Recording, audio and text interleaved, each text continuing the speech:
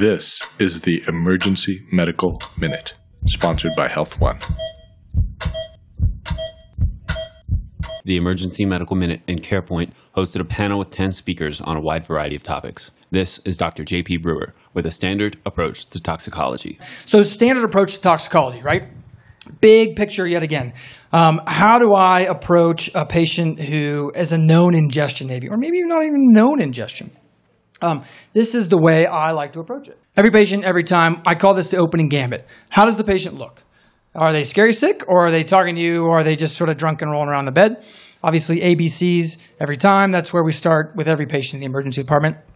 I called it a sample history, but I think there's a specific version of that sample history when we're dealing with an ingestion, which is ancillary history. What other information can I gather about this potential ingestion? What can the family tell me? What can paramedics, CMTs tell me? Were police involved? Is there a potential psych history? Have they done this before? When was the last known normal? When was the last time anybody talked to them? What was that last Facebook post before they said they were going to take something? And then I think, I probably should have highlighted on the end there, what are the medications or potential ingestions that are available to this person? Or what was around? What was in the cabinet at the party? That's the thing I think that's important. From a physical exam perspective, obviously we're looking at ABCs, vital signs, toxidromes. We'll talk a little bit more about in a second. And I think not to be overlooked in someone who's altered, a potential ingestion. I think toxicology and trauma sort of go hand in hand. So obviously signs of trauma, super important. And then we'll talk a little bit about lab testing, treatments, antidotes. I think it's probably, the things to point out, things that you should really focus on in your toxicologic exam or your, evaluation for toxidrome. Pupils, pupil size is super important, response to light with regard to pupil exam.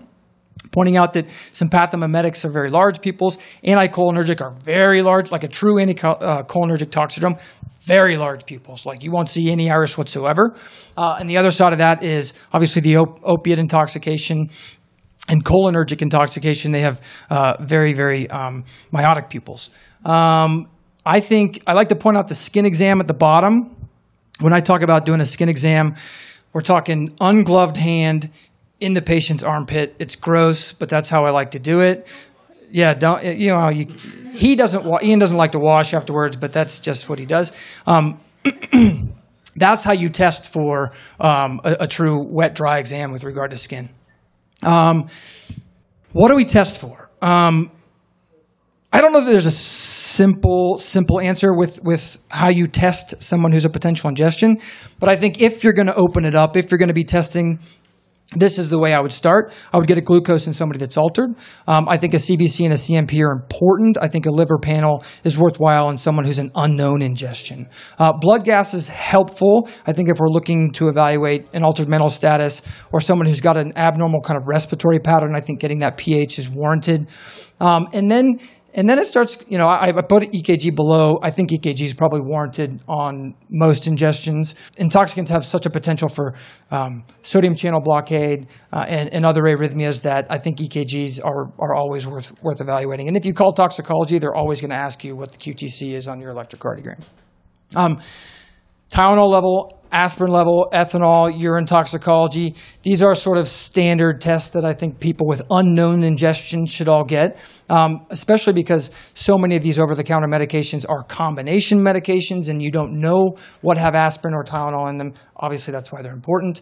Osmols.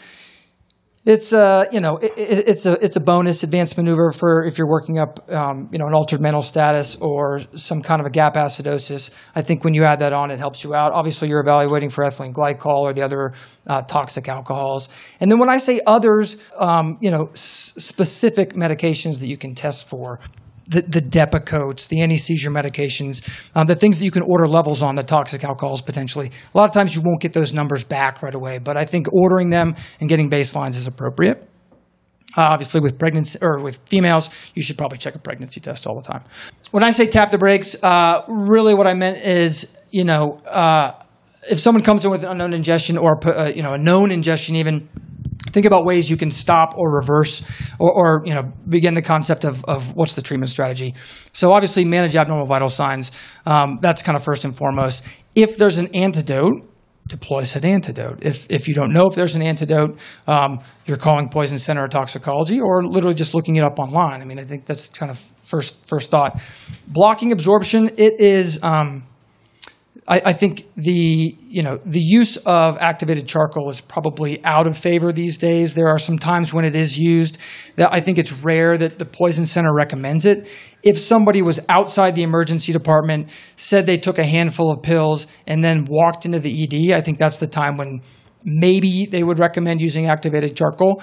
That's the time that I've used it. Enhancing elimination, think about alkalinizing the urine, or think about the medications that will require dialysis, the salicylate intoxications, lithium overdoses, that sort of thing. And then obviously call poison control or toxicology right away, and they can give you insight as to which one of these medications will require dialysis or what the tips for enhancing elimination would be. And then obviously, my kind of take with toxicology is don't do it alone because it's complex and there's a lot to it. Involve the attending right away. If you sort of stumble into a room and there's a patient who's altered and there's a concerning ingestion, the more heads thinking about this, the better. Call poison control. Mobilize critical care resources as soon as you can. In the patients that aren't as critical, I think, and it's an intentional ingestion, psychiatry needs to be involved. And I put social work on there, but I would extend that to, case management resources, child protective services. I think more people the better when it comes to ingestions and toxicology. 5 to 8 minutes. Awesome, man. Awesome. If you enjoy the Emergency Medical Minute, please help us out by rating us on iTunes. For more free medical education, follow us on Facebook, Instagram, or Twitter. Make a donation and subscribe to our newsletter at emergencymedicalminute.com.